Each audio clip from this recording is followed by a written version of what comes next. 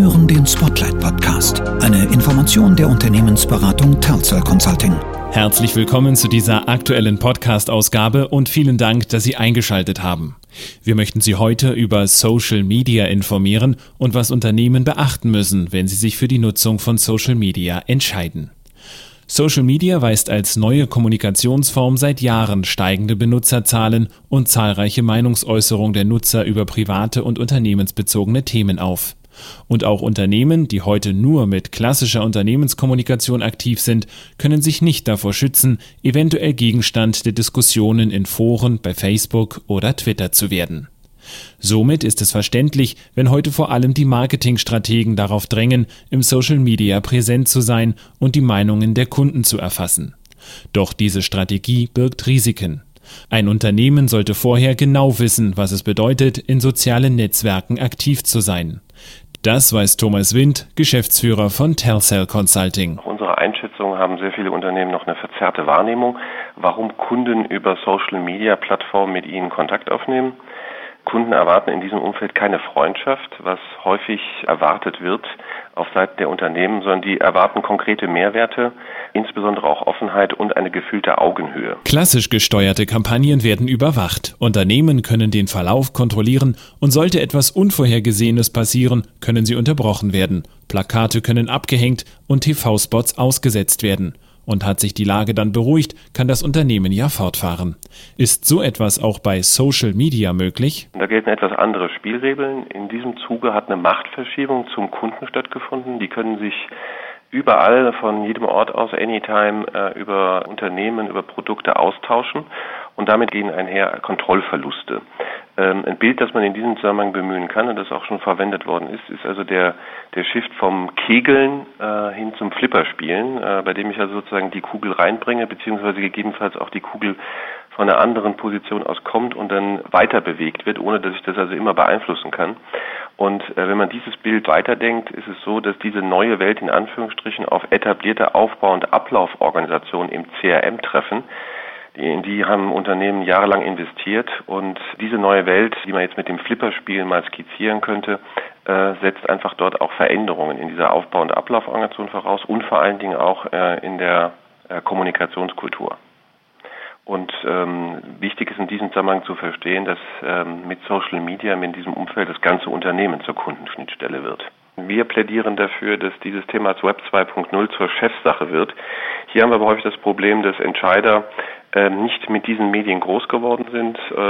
Wir unterhalten uns hier über Digital Immigrants und deshalb ist es sehr wichtig, dass man diese neuen Chancen nur dann nutzen kann, wenn man die neuen Regeln auch kennt, respektiert und nutzt.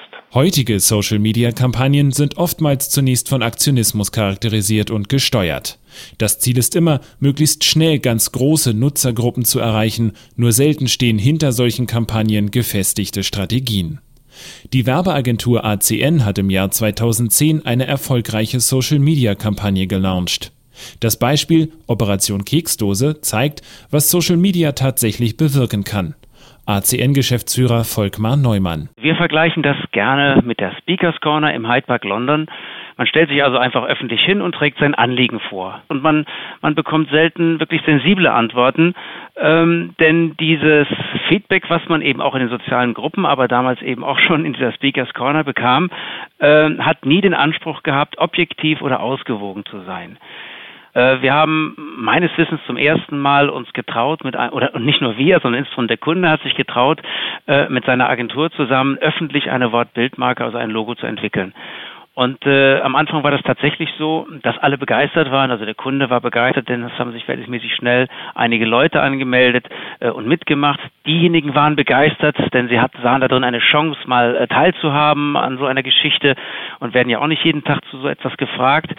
Nur, was wir eben sehr schnell dann feststellen durften, diese Euphorie kippte dann sehr schnell, denn natürlich war es so, dass der Moderator ja auch in irgendeiner Form einen Weg finden musste, diesen vielen unterschiedlichen Meinungen eine Richtung zu geben. Also da gab es dann Mehrheitsentscheidungen, Abstimmungen und so weiter. Und lange Rede, kurzer Sinn, das Ergebnis war so, dass über den Druck der Menge man sich auf einen kleinsten gemeinsamen Nenner festlegte und es kam daher ein Logo bei raus, das weder die Agentur noch der Kunde haben wollte. Wir haben bisher einige unbeachtete Aspekte entdeckt und ich glaube, dass sich die Gerichte in den nächsten Jahren noch sehr viel auch mit Dingen aus den sozialen Netzwerken beschäftigen werden.